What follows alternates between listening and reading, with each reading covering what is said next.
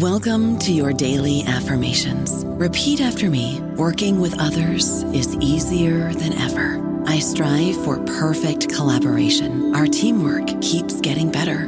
Yeah, affirmations are great, but Monday.com can really get you the teamwork you desire. Work together easily and share files, updates, data, and just about anything you want all in one platform. Affirm yes to start, or tap the banner to go to Monday.com. Pulling up to Mickey D's just for drinks? Oh yeah, that's me. Nothing extra, just perfection and a straw. Coming in hot for the coldest cups on the block. Because there are drinks. Then there are drinks from McDonald's. Mix things up with any size lemonade or sweet tea for $1.49. Perfect with our classic fries. Price and participation may vary. Cannot be combined with any other offer. Ba-da-ba-ba-ba. Hello, everybody. This is Marshall Poe. I'm the editor of the New Books Network, and I'd like to tell you that we have a new and improved website. It has two new features that we think you'll love. One of them is a vastly improved search engine, so that when you type in keywords, you'll get a bunch of episodes really quick. The other is the ability to create a listener account. And in that listener account, you can save episodes for later listening. So you can create a kind of listening list. We think these features are neat, and we think you'll enjoy them. Please visit the site today. Welcome to the New Books Network. Hello, everybody, and welcome back to New Books in Education, a podcast channel on the New Books Network. I'm Christina Bosch, one of the hosts on this channel. Today, we'll be talking to Dr. Michelle Nario-Redmond about their new book, Ableism: The Causes and Consequences of Disability Prejudice. This book is the first comprehensive volume to integrate social scientific literature on the origins and manifestations of prejudice against disabled people, but it also goes further, synthesizing the impacts of such prejudice and promoting disability justice. Dr. Nario-Redmond, congratulations on your publication and welcome to the show. Thank you. So glad to be here. Thank you so much for being here. So, we'll get started with a little introduction. You are a professor of psychology at Hiram College. Did I say that right? Yes. Great. Hiram College in Ohio. And you specialize in stereotyping, prejudice, and disability studies. Right. One might pick up some other aspects of your identity from the dedication to your book, which I found really moving. So just tell us a bit more about yourself and how you came to write Ableism: The Causes and Consequences of Disability Prejudice. Sure. So I'm a first-generation Latina person who went to a school called the University of Kansas, where it was all about no research without action, and we studied a variety of marginalized or disadvantaged groups as part of the social psychology program. But no one really focused on disability as a minority group membership, and it's ironic because we had some of the pioneers of disability studies in an adjacent wing, Beatrice Wright, who I would see walking around, but really never took any classes and had really no particular interest in disability issues. And as many, I think, of my colleagues have experienced, it's the personal became the political. I gave birth to my first child in 1995, and she happened to be born with a physical and neurological condition called spina bifida. And, we weren't diagnosed. This was all very new to me. And I was learning about the impairment at the same time, trying to sort of stay connected to my scholarship and work, and happened to go to a conference where Carol Gill, who's another pioneer psychologist, clinician in disability studies, and learned early on about disability identity, and was just sort of blown away that I hadn't been exposed to this. And I decided, man, I need to make this part of my raising of this kid, to be unashamed of who she is, to be a proud disabled woman. And even as I was sort of just grappling with what that meant for me as a new mom and how my own feelings about disability may have been misinformed. So, fast forward, I was doing research on stereotypes and group identity in graduate school. And once she was born and I got my first academic position, I realized, this could be a professional coup. Nobody was really looking at disability as a group membership, particularly from an intergroup or social identity perspective. And so I just sort of started slowly working with undergraduates at Reed College, collecting data on, and they happen to be disabled students themselves, on things like existential fears of becoming disabled, on disability identity, on the stereotypes, the cultural stereotypes and beliefs we have about the whole group. Whether we endorse them as true, we still grow up with these media stories, Snow White and the Seven Dwarfs and all kinds of language that's associated with disability.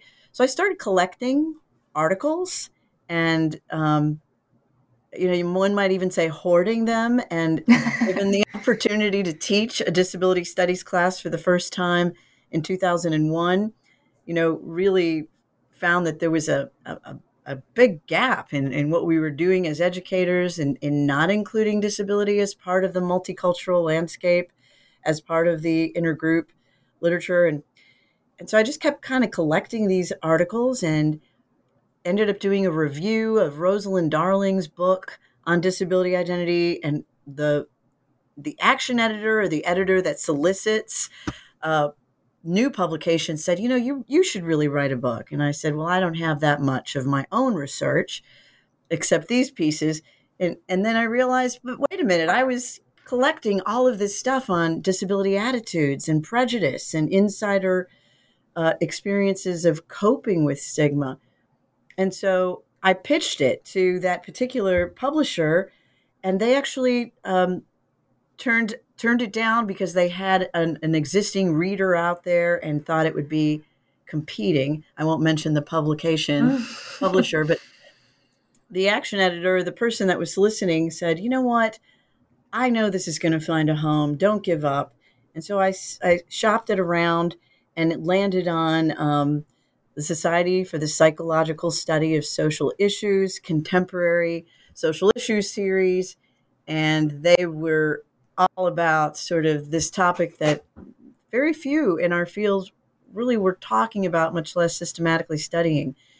And so that started in 2014. It took me about 5 years working as a solo author to pull it all together.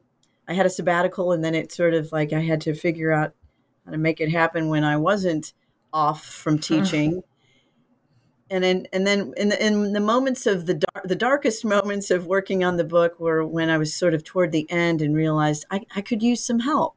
We're all interdependent. We need each other. And I reached out to my colleague, Arielle Silverman, who's also a PhD social psychologist, to see if she would want to co-author the chapter on the insider's experience. And she grew up with congenital blindness, and we had been to some conferences together. And it just became this amazing collaboration where we sort of crossed the finish line together. And then while she was sort of taking the lead on that chapter, I finished, what do we do about all of this prejudice, all of these various sources of prejudice? How do we address its undoing? But that's sort of the short story of how I became involved and how along the way my daughter has really benefited from attending conferences and learning about disability as a social creation. And I'm proud to say that she is now 26 years old and doing really well, is working, graduated from college, and is, herself interested in disability pride and justice. And so that does my heart good. Yes, mine too, just listening. And thank you so much for weaving that together with some of the black box, if you will, of how writing a book actually gets done. I'm sure that some listeners will really appreciate hearing that and understanding the stages that it goes through. So getting into some of the content then, the back cover of the book succinctly defines ableism, which we should, of course, do, right, as a prejudice against disabled people stereotyped as incompetent and dependent. At the same time, the introduction begins by excerpting this poem by Maria Palacios naming ableism. And then it invokes social psychology's threefold conceptualization of ableism as affective or attitudinal, behavioral, and cognitive. So hopefully the fact that ableism is at once straightforward and yet complex is already clear to listeners just from the setup for this opening question. But please take this this thread up a bit and explain what ableism is, why defining it is important as well as challenging. Yes. And there's another layer to that too, because some people prefer the term disableism. And in the US, that has had less traction. So I'll try to cover that too. But Great. So the back book, I had to look at that again when you brought that up, because I thought, surely I didn't curtail it that short. So it's actually part of a broader sentence that talks Yes. about disabled people are stereotyped clearly as a variety of things, dependent, helpless, incompetent, but that ableism is really a range of responses and reactions that include things like fear, contempt, pity, but also possibly some benevolent, quote unquote, positive reactions where people experience inspiration upon seeing someone who may exceed their expectations or stereotypes of the group. And so I do find that traditional conceptualization psychology is all about how we think, beliefs, how we feel, affect, and our behaviors. So these ABCs, cognition, affect, and behaviors, is a nice way to think about the fact that we may believe that a particular group has certain characteristics, and those beliefs can certainly influence our expectations and what we come to find surprising when we see a disabled person working or in a romantic relationship or a parent. But then we also have these emotional reactions, knee-jerk reactions often that include things like disgust reactions or pity, feeling sorry for people, or, just wanting to do certain actions, helping. Often unwanted helping is something people complain about, or avoiding, which is another behavior that people often recount as, why am I being avoided? Why do people stand so much further away from me, or avoid engaging in conversation, or and then there are hate crimes and things that are even more violent action wise. So it does include, and prejudice is even a broader construct that we can think about in terms of these beliefs, these emotional reactions, and then these behaviors. And I think several of my colleagues who are in fields like sociology or in the humanities think more broadly too about narratives and how the society and levels of the economy and politics are involved in disabling people and keeping them from participating as equal citizens. But I find the distinction between disableism and ableism, at least for me, one that is less helpful, because I guess in my training, there's two sides of the same coin. When we are prejudiced against a group of people simply because they're labeled or have this membership as disabled, we treat them differently. And so that's the definition of differential treatment, is prejudice toward a particular group. But part of that is also then this preferencing of one's own groups or one's in groups, or those that aren't disabled if you don't happen to experience disability, as the other side of the coin, that if you're demonizing or dehumanizing or treating as inferior a group of people simply because they're disabled, that can mean, and often does mean, that you're preferentially hiring on privileging non-disabled ways of being in the world, creating sidewalks that aren't accounting for the fact that people roll, or curricula in schools. I know you focus a lot on education, that thinks there's such a thing as an average student, and that we can design studies or design our courses in ways that forget that we have jagged learning profiles, we have gifts, and we have challenges, and that maybe we need to be thinking much more broadly about human variation.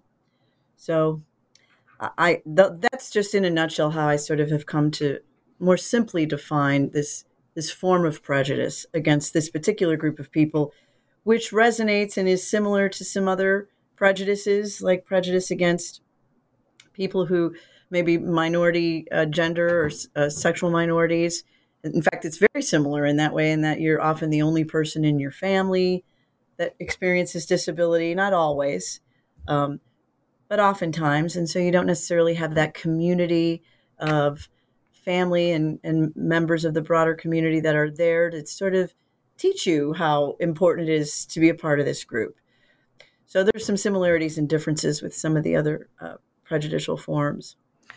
So that's a great segue into the next question, because what I wanted to kind of get at here is I feel like people who don't identify as disabled or don't engage with the disability community typically haven't considered how kind of fundamental and pervasive concepts like disability, ability, capability, capacity are to our everyday lives. And by our lives, I mean humans and other beings with whom we share this planet. So in chapter 2, you delve into the evolutionary and existential theories that might explain the origins of ableism. And in particular, you point out, and I'm quoting here, that what it means to be fully human is often described in terms of abilities, language, self-reflection, independence. You also mentioned rationality and self-awareness later. And these abilities distinguish humans as unique, right? Unique from other animals. That quote, like this chapter, seems to identify fear of the other as a fundamental mechanism in ableism. To what extent do you agree with that, or would you put it differently? Yeah, when I saw that question, I think that seems almost a little overgeneralized, because I know people do have a fear of the unfamiliar, but that implies to some extent that if we become familiar, if only we have family members and friends who are, out as disabled, then we get to know them in all of their complexities, and we can mitigate our fears. But this particular chapter 2, tries to recognize or acknowledge that some of these fears may be more hardwired, may be evolutionary holdovers. That's not to say that we can't override them with our intentionality and desire to not be prejudiced, but that we may come into this world wired to learn things unconsciously, to have fears of that which is threatening, like the fact that we all will die someday, and Right. people don't want to really think about that. Right. And when it comes to ability or disability, that we are frail, we are vulnerable, we experience damage and decline, and often people don't want to think about those things. And so one way to do that is to be prejudiced toward those, or to avoid those, or treat them differently, who remind us of our human vulnerability, or maybe even our animalistic tendencies. So I found it really interesting that you brought up how the series, and maybe you in particular, focus on the fact that we are humans, but we share the planet with other living creatures. And in fact, we are animals ourselves. Mm-hmm. But for eons, we've often, the species has considered itself in texts and in teachings to be superior to other animals. And I think that plays out in really particular ways when it comes to how we treat disabled people. To the extent that we view them not just as other, but as animal. And you can imagine some disabled people do experience or reveal or are, they may leak bodily fluids. They may walk with a certain kind of limp that may signal disease, that is somehow a trigger to avoid if we, in fact, have evolved a tendency to be pathogen avergent as a way to keep us safe from mating with those who may be less than healthy. So I was trying to come up with ways to incorporate that evolutionary psychology literature and terror management theory, which is, these existential fears of our human vulnerability and our creatureliness, in ways that sort of may be a little more complicated to undo if in fact they are so hardwired. What I found really interesting is that there is some new research on dehumanization that has looked at different forms of dehumanization, that people who are thought to be more animalistic, who are lacking certain traits considered to be uniquely human, like the ones you mentioned, rationality or having language or morality, may evoke prejudice that is more around the animalistic realm, I should say, like taming. We should tame those on the spectrum to behave more civilly. Mm-hmm. We should, it doesn't matter if we deny pain medication to those who are incarcerated or not turn on the heat in the winter because they have no feelings for cold or temperature differences or pain, because we assume they're less than human, because to be human is to have these characteristics. And that's what we see a lot in some of the hate crime literature too, that we do see guards and people in prison and incarcerated in nursing homes and other places treated as though they are subhuman and animalistic, which then makes me wonder, well, what if we claimed our animalistic natures and recognized that instead of being afraid of embracing our vulnerabilities to injury and decline, would we be less needing to differentiate and discriminate? But then the other side of that is like, what about those who deny humans characteristics that are considered not uniquely human, but in this literature, essentially human? So this is a little more broad characteristics.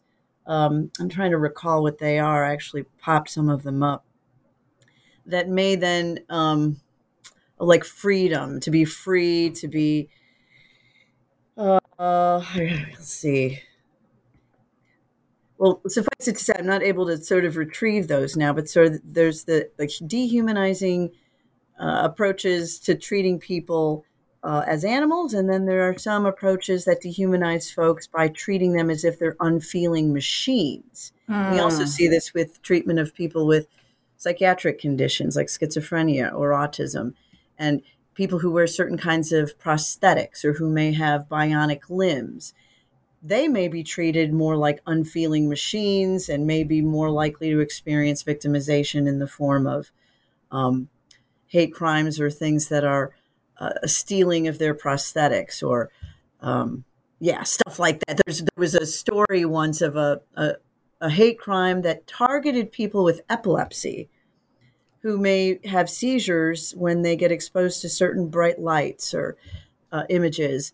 And they targeted this support group for epileptics by hacking into the site so that when people went in, they were going to see this strobe light effect that would trigger a seizure. And, again, is that a form of dehumanization that harkens back to perceptions of certain groups as machine-like? And so we, save for those people a different form of ableism. Super interesting just right? to think about that, given also that, we have wild advances in technology happening right now related to like kind of making us cyborgs. And I'm just thinking there of like the anti-aging science that's happening. And there's also like the Neuralink idea from Elon Musk. So yeah, that's kind of what I mean too, just that these are such pervasive concepts. When you actually really start thinking about them, they have all kinds of implications. Right. And just to stay with that for a second, this idea that some people may become cyborgs. In fact, disabled people may be on the cutting edge of some of this to the extent that we're part human, part animal, maybe a pig valve if need be, part machine. And so they're sort of at this leading edge of having maybe transhuman abilities. Yeah. And then how is that going to play out when they may be at an advantage for doing certain things or having certain superhuman abilities? And will that open up understanding or will that create more division? I looked up these machine-like characteristics. So things like people who are considered to lack empathy.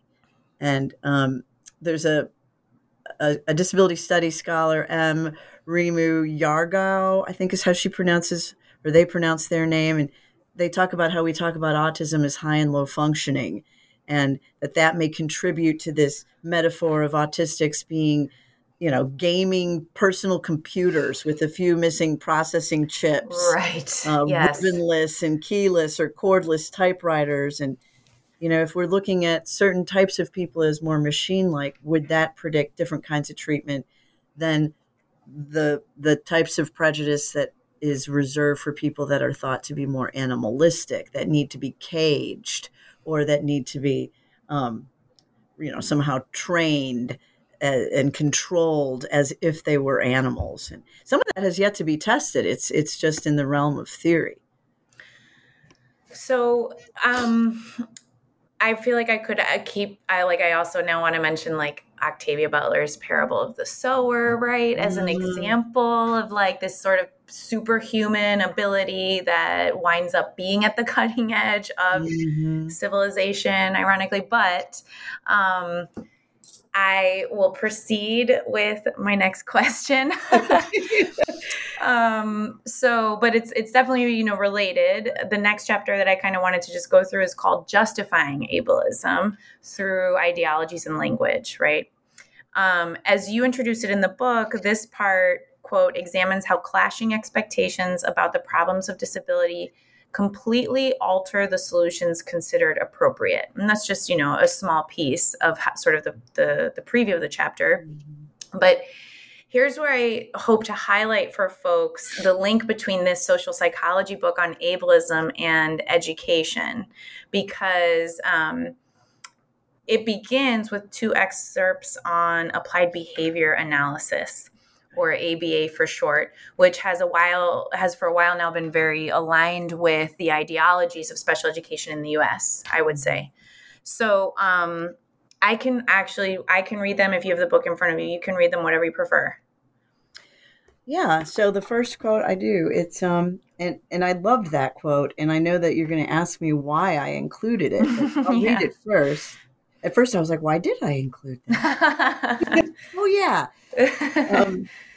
So the quote, the first one, if I can get to that page, is about ABA, or applied behavior analysis. The core theory of ABA was that a therapist, quote, forcing a change in a child's outward behavior would, quote, affect an inward psychological change. Lovaas feels that by holding any mentally crippled child accountable for his behavior and 2, forcing him to act normal, he can push the child toward normalcy. And so just sticking with that one quote sort of illustrates the chapter title, that as long as we can justify the treatment that we have, or the ideas that we have about a particular group of people, based on what we think they're all about or what drives their behavior, we can get away with murder. If in the name of relieving suffering, if in the name of mercy, we can say we should pull the plug or allow for assisted suicide because we deem a person's life to lack quality. But with respect to ABA and special education, and even restrictions that restrain certain students, those practices may seem barbaric until we can say something that justifies them, like, well, we're protecting them from harming themselves or from harming others, and therefore they're justifiable. It's the same thing we've done for, eons with women and gender stereotypes. Women, they're good at nurturing, therefore they should stay home with the children. Justification. Just as we were talking about, they don't feel pain, so why bother with pain medication if they're unfeeling machines? Or what are some other interesting ones? People, during early eugenics movements thought everything was heritable, everything was genetically based, criminality, alcoholism, all disabilities. And we now know that most disabilities are acquired from accidents. And even some of the congenital conditions that you're born with aren't genetically determined.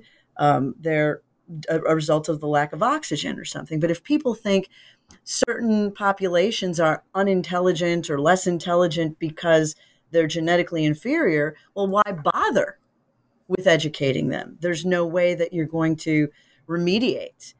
And, sterilizing. Disabled people have been systematically sterilized and encouraged to not reproduce, or are thought of as so dependent and needy that how could they be caregivers? They're the ones that are helpless and need help. How could they be helpers? Then we will, bypass considering hiring maybe a disabled person to be a caregiver, or fail to recognize that that woman in a wheelchair walking next to that child is her mother. If we don't think that disabled people are fit parents, which was one of the findings that my team found in looking at the stereotypes of disabled women. And there are a bunch of states where you being disabled automatically qualifies you to have your parental rights revoked. Right. That was, I read in the book. Yeah. Even though intelligence is not a valid predictor of parenting, because so many things that we do when we parent involve the needs for social support, and people are better parents when they have family that is willing and able to assist with some of that caregiving. So, the angry disabled man, we is another stereotype that's may justify not hiring certain people if we assume they're just going to be, irritable all day long. I think we do this in our everyday lives, regardless of whether we're thinking about a particular group. We justify our actions and our inactions on the basis of myths or beliefs that, we've learned and that we may be able to unlearn. But I think the extent to which people become more aware of these ideologies that we have, meritocracy, everyone can get ahead if they just try hard enough. So it must be that these groups who are unemployed at a differential rate or not breaking the glass ceiling, it must be because they're incapable or something. And so, maybe there's something wrong with these ideologies of meritocracy. And the other big ideological sort of way of thinking about this work is so fundamental to disability studies. Forever, people have thought of disability as something inside the body, the broken body, the maladaptive mind. We use these terms, these medicalized terms, to think about disability as if it's a synonym for the impairment that one experiences, the blindness, the hard of hearing impairment, the dyslexia, or the paralysis, and that's the same thing as disability. And it's taken, a movement of disabled people and their allies to really shift the paradigm around what is disability and how should we define disability. Is it the same thing as the impairment? And I would argue it is not, because you can be disabled by policies that fail to include captions or Braille as part of the curriculum. And so that's the reason you're not in college. Or you can be disabled by the steps that lead to a particular classroom, so you're not able to get in, or by the attitudes, the attitudinal environment, and that the extent to which we can shift gears and begin to think of disability as a function of man-made, environmentally built barriers that may systematically exclude certain types of bodies and minds from participating, from becoming executives, from marrying or becoming parents, that, I think we have a better idea of how these ideologies of what even disability is drive where the solutions are. If they're in the body, take some medicine, get some therapy. You can maybe be cured, or at least we can get rid of the symptoms that make you look so disabled and make you look more normal, or at least act more normal. But if we recognize through an ideology that sees the environment as responsible, at least in part, for a lot of systematic exclusion, and by the environment, I mean the built environment, the policy environment, the legislative environment, then we can think about ways of changing policies to be more inclusive and therefore eliminate disabling barriers in some cases. We may not eliminate all disability or impairment, but more people will be participating and therefore less likely to be excluded just because of a shift in the way that we frame our ideologies around what disability is. So I don't know about you, but I'm very busy and I don't have a lot of time to cook. That's why I subscribe to Factor. Eating better is easy with Factor's delicious, ready-to-eat meals. Every fresh, never frozen meal is chef-crafted, dietitian approved, and ready to go in just 2 minutes. You'll have over 35 different options to choose from every week, including Calorie Smart, Protein Plus, and Keto. These are 2-minute meals. Factor meals are ready to eat and heat, so there's no prepping, cooking, or cleanup needed. They're flexible for your schedule. Get as much or as little as you need by choosing your meals every week. Factor is the perfect solution if you're looking for fast, premium options with no cooking required. Sign up and save. We've done the math, and this is important. Factor is less expensive than takeout, and every meal is dietitian approved to be nutritious and delicious. Head to factormeals.com/NBN50 and use code NBN50 to get 50% off. That's code NBN50 at factormeals.com/NBN50 to get 50% off. Yeah, thank you for that question. Yeah, what comes to mind there too, just quickly, I'd love any feedback or thoughts you have on this, is the language, the medical language, right? And the esteem that we kind of give, the privilege that we give to, I don't know if we can say medical ideologies, but the idea that once you're using language, and this happens, I think, a lot in ABA, like you're using this kind of language that justifies the means, right? When you really may be further contributing towards actually a negative experience outcome. I don't know if I would even go ahead and say disabling, but yeah. I feel for family members too, because it happens at that microcosm where if you are not familiar with disability studies or with these ideas about policy-based barriers, the fact that someone made a decision to build that playground the way they did with bark chips as opposed to a different kind of landing, then, you are probably looking at your child. You don't want your child to get bullied or to be uninvited or unincluded. And so you work to change your child. You teach them not to flap. You try to get them to make eye contact. That's what ABA, at least historically, was all about, so that they can participate in the way the world is. Right. But if you realize that we can change the way the world is, the way we build our playgrounds, then we begin to see,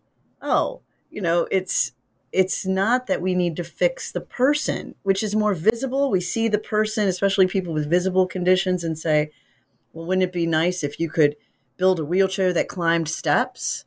Well, wouldn't it be nice if we could get rid of the steps, and just think about ways that everybody comes into the front door? But people have a harder time imagining the changing of the environment that we can't see, like the fish that can't see the water that it lives in. And yet we can change the rules. We can change the rules. We can lower the basketball net. We can change the width of the door. And I've just been, my life has been a series of trying to sort of make that case at every location or birthday party we've gone to. Well, thank you for that. Thank you for taking that up in your life. So moving on then to chapter 4, cultural and impairment specific stereotypes.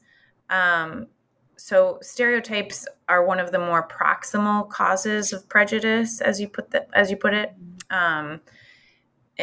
This chapter is filled with some really astounding findings, I felt, from research, primarily a study conducted by you and students with disabilities. But to just sort of stay for a second with how disability stereotypes function in education. Okay. So you write that stereotypes allow people to go beyond what they observe to predict how others, including themselves, are likely to behave. For example, if teachers expect students with disabilities to join their classes, they may anticipate accommodating their, quote, special needs and try to help them, quote, overcome presumed dependence. later on, you get at what I think of as the codependent aspect of a lot of the helping professions, of which teaching is one, or perhaps what Sampson in 1993 termed the serviceable other, which you also talk about in this chapter. But you say, by stereotyping disabled people as dependent and weak, non-disabled people can consider themselves as helpful and strong. And I thought that was super powerful, especially being that I'm in the field of special education. So can you talk a little bit more about how disability stereotypes work to perpetuate ableism within education? Okay. And just to back up just briefly. Yeah, please. Because I'm glad you mentioned proximal and distal. Yes. There's all these different reasons why we treat disabled people differently, right? So let's say, I just have to mention this study. People have done studies to see whether people are willing to touch utensils and wear the clothing of those who they learn have either a mental illness or a particular disability or even cancer. And they become afraid that they're going to somehow catch these things, even though these are not contagious conditions, suggesting that there may be some really deep-rooted fears of contagion, of conditions that aren't even contagious. We're afraid to be contaminated.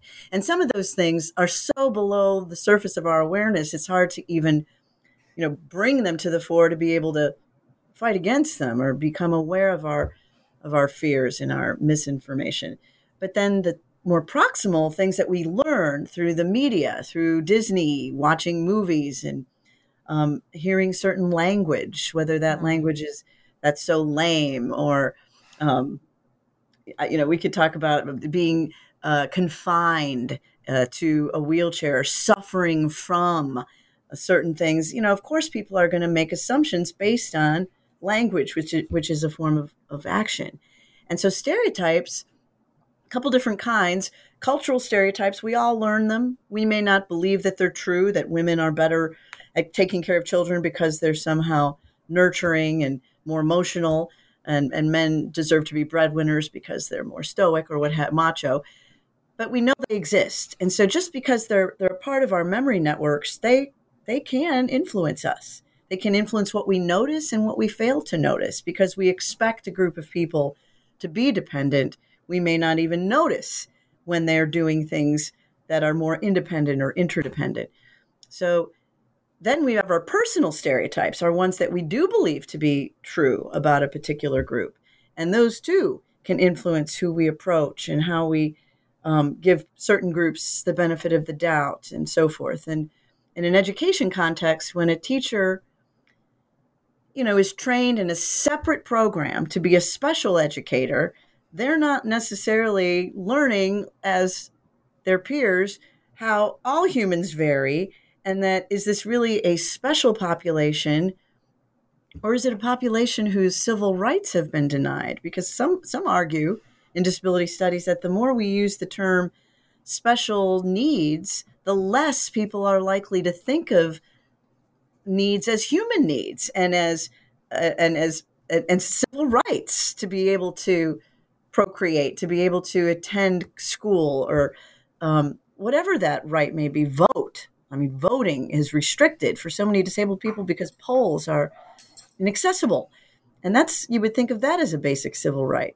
So I think just the way we educate teachers is sometimes problematic by siloing them and treating, and then when you get into the classroom and the gen ed teacher is responsible for educating the kids, but they know they have this other teacher who's doing, because we have, more inclusive classrooms, but maybe a kid with a disability raises his hand and it becomes not the general ed teacher's responsibility, but can you help him? You've got that special ed training. And so we just, see further marginalization that way. But, just growing up, having this daughter grow up in different school districts where she was more or less included, you sort of see it on the front lines that everyone wants to help her. She is the icon of helplessness. She has a wheelchair. Certain kids want to push her. And, she just wants to be treated like other kids. So she tended to gravitate toward those who did, not want to be so patronizing or imposing of help. And no one ever really asked her, to my knowledge, to be the person that helped them, except in certain contexts, like when she would go to roller rinks and kids were learning just for the first time how to roller skate, and they realized they could hold on to the back of her chair. And here she was, this stable force that was wheeling around this rink. She became the helper for the first time. But you really have to create and come up creatively with these opportunities as teachers to be inclusive in ways that don't signal to your kids who may experience invisible or even visible conditions that they are part of your class. They would, in some cases when she was younger, take her out of her chair and put her in a regular kid chair for the school picture. And what does that communicate to a kid? We don't want people to see this piece of equipment that we've learned is confining, or that you're, what's the other word? Confined to a wheelchair, bound. Right. People say that as if it's just something. And if that's what teachers have learned, they, of course, they may think, let's normalize her and give her a chance to just be part of the class by taking her out of that. Well, for my daughter, her wheelchair was a liberating piece of technology that allowed her to be hands-free and to, wheel around and do things that she couldn't do before when she was dragging around like her walker. She couldn't use her hands. So those kind of things, I think, just the playground issue too, that some playgrounds she found herself on were barrier-free playgrounds that didn't have bark chips, where she could wheel to the swings and transfer. And that was just her particular case. And play. And if you're not able to do that, do you end up in a side room doing crafts while all your other friends are playing? Or if you grow up where people think, more therapy is better. So we offer you this kind of therapy and this kind of pull-out service. And, it's time to do this resource room. When the other kids are playing and developing friendships and learning social skills, you're further disabling those kids from learning how to be helpers. And even in my own daughter's case, and I think she wouldn't mind me sharing this too, because we've had lots of conversations, there's learned helplessness. When you do too much for a kid, they come to expect that, maybe I shouldn't try that because I'm just going to screw it up. Right. So I'll just let somebody do it for me first. I think we see that with members of minority groups, even at the college level. We overhelp. We assume incompetence instead of assuming competence. Right. Because of the way things are set up based on these media stereotypes and personal stereotypes and narratives that we grow up with. It's so important to give kids access to the alternative press, kind of like what you're doing with the New Books podcast too. But there are all these books for kids now that really do disrupt some of those traditional gender stereotypes and ability stereotypes. And I was keeping a list for a while because I was like, we were going on the road, my daughter and I, to try to educate at every grade level during Multicultural Night. Disability can be considered a culture, and let's share with kids that there are some famous people that they might, recognize were a part of their community, and they can be proud of that and not always afraid to say that they too experience X, Y, or Z. So I'll leave it. Thank you so much for sharing that, because I know that, as you said, you're sharing your story and your daughter's story in order to speak on education. So just thank you for that. I found that really powerful. So I guess just to sort of get to the last two chapters, which I think get at what we're so often, craving, which is what do we do? What do we do about this? It's part of our productive-oriented society and culture, right? But the last two chapters are called Interventions to Reduce Prejudice and Promoting Social Change and Disability Justice. So, I'd love to hear anything that you kind of want to share about those, but I'll just offer that one of the most interesting things for me, given my own positionality as a professor working in special education with teachers, has to do with reducing prejudice amongst what are called, I guess, bystanders or non-targets who might potentially be allies and advocates in the struggle for equal rights, equitable opportunity, and universal dignity. So what kind of interventions or, as you were writing these chapters, Is there anything that you feel really optimistic about, or go for it. Well, first, I'll give a little plug for someone that you need to get on your radar, my colleague, Diana Pastoric Carson. She has done some of this in elementary schools. Ability Awareness is her program. And cool. And it's been really, I mean, I've been a mentor to her in terms of the disability study stuff. We've gone back and forth, just kind of cross-fertilizing each other's work. But she, has really tried to put this in practice, because so many interventions historically at employment offices and in education settings have been around trying to increase empathy by simulating or getting kids to imagine what it's like. And I think that comes from a good place, because people that can empathize, that can really say, well, what is it like for you, as opposed to, me observing your life. There have been studies that show that you can improve attitudes, not just even toward the person that you're empathizing with, but toward their broader group, by just taking their perspective. But it goes a little bit further when you're putting people in a wheelchair for a day, putting blindfolds on folks so that you are trying to give people this experience, but no one was really evaluating whether it worked. Oh, and wow. So now we have several studies done that shows it can actually backfire, and that people are like, wow, this is what disability is like. That sucks. I've rolled around in a chair for a day. I was frustrated. I couldn't go uphill. I don't have any of the coping strategies that my disabled peers have had living in this condition or with this situation for a while. I know that I'm going to get up, and this seems like kind of a game. And so I think, while well-intentioned, we have now pretty well documented that this can lead to unwanted fears.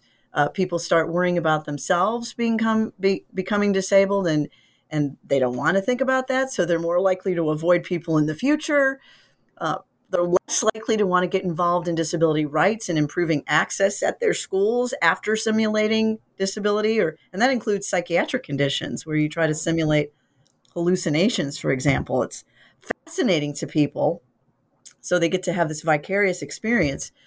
But others are suggesting that maybe we should really be thinking about giving people empathy by having them talking to real life disabled people, or maybe even virtually through using a wheelchair in a gaming situation and seeing how the barriers in an environment might be problematic, and not so much that you're wheeling around or your legs don't walk.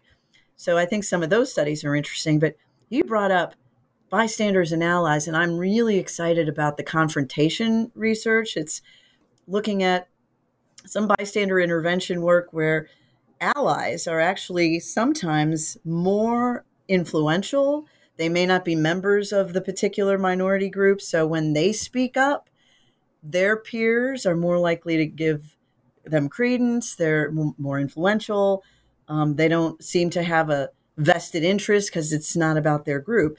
And they can, and if they're practiced and brave enough to sort of speak out, which I find less and less with certain students, populations, even in college. Every year it seems like people, I don't want to get involved. It's not my business. I don't want to offend anyone. And surely there are barriers to speaking up, to not being a passive bystander. People might be afraid of their own safety if they, draw the attention of an authority figure to the fact that they're being ableist.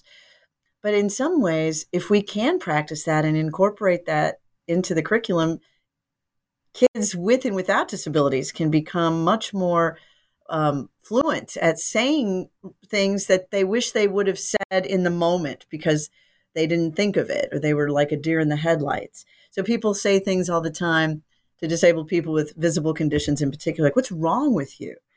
And, like my daughter would start to disrupt that by saying, nothing, what's wrong with you? Or that's amazing. Yeah. People talk to the person that's with the disabled person and don't address their comments to the person, or maybe, we'll talk to the interpreter and not even make eye contact. Right. And we have to sort of practice people at how that's problematic, or they talk really slowly, or with baby talk to older adults and to people with disabilities who may be professionals who have to correct them. And I'm not immune. I've made plenty of mistakes throughout my lifetime of trying to signal to people that, hey, I'm an ally, and been corrected. And so, and you have to be willing to engage in difficult dialogues and to hold yourself accountable. So I think there is empirical research out there that shows that if you speak up, and it doesn't have to be hostile or aggressive, it can be just, tell me more about that. Why do you think that? Here's a great example. People, even close friends of mine, have said things like, man, if I ever become disabled, shoot me. I just can't handle it. If someone else has to take care of my bathrooming needs, I just don't even want to be around anymore. Right. And I've had to challenge them on that, first by saying, do you know who you're talking to? This is what I do for a living. And, my daughter. We are terrible predictors of our own ability to adjust to challenging life circumstances. We adapt. And, if you have a do not resuscitate order and you get into an accident and you're not able to speak, you may have a very different attitude about people wanting to pull the plug on you because you're not the person they thought they knew as their son or their daughter or their partner, when in fact you just want to live and be given the opportunity to get used to this and figure out how to navigate resilience going forward. But yeah, I kind of lost my train of thought there. Well, and change is a part of life. And that's the other thing that I think people often maybe don't understand, was that disability is something, right, that one can experience from birth, right, or as a result of something that occurs later in life. So most of us will be. And so some people do like thinking about ableism as an ability-based discrimination, that anybody can be discriminated against on the basis of ability. And would the ADA cover that, even if the person doesn't claim disability identity? I think that's an interesting way to sort of think about it. I think some of the framers of the Americans with Disabilities Act, the ADA, had that in mind when writing up how people can be discriminated against on the basis of ability.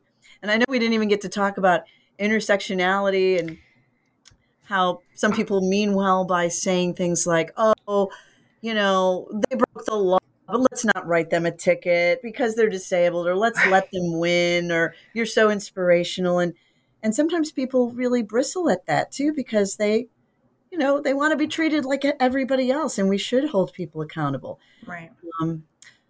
But I do want to say one thing about intersectionality, because I feel like in 2014, I know it was probably, there was scholarship, but I was less I was thinking still very categorically, and how I wanted to talk about the research on how our categorical thinking is limited and how we want to put people in these boxes. And if you're disabled and I'm not, and you're stereotyped as dependent, that means I get to think of myself as independent.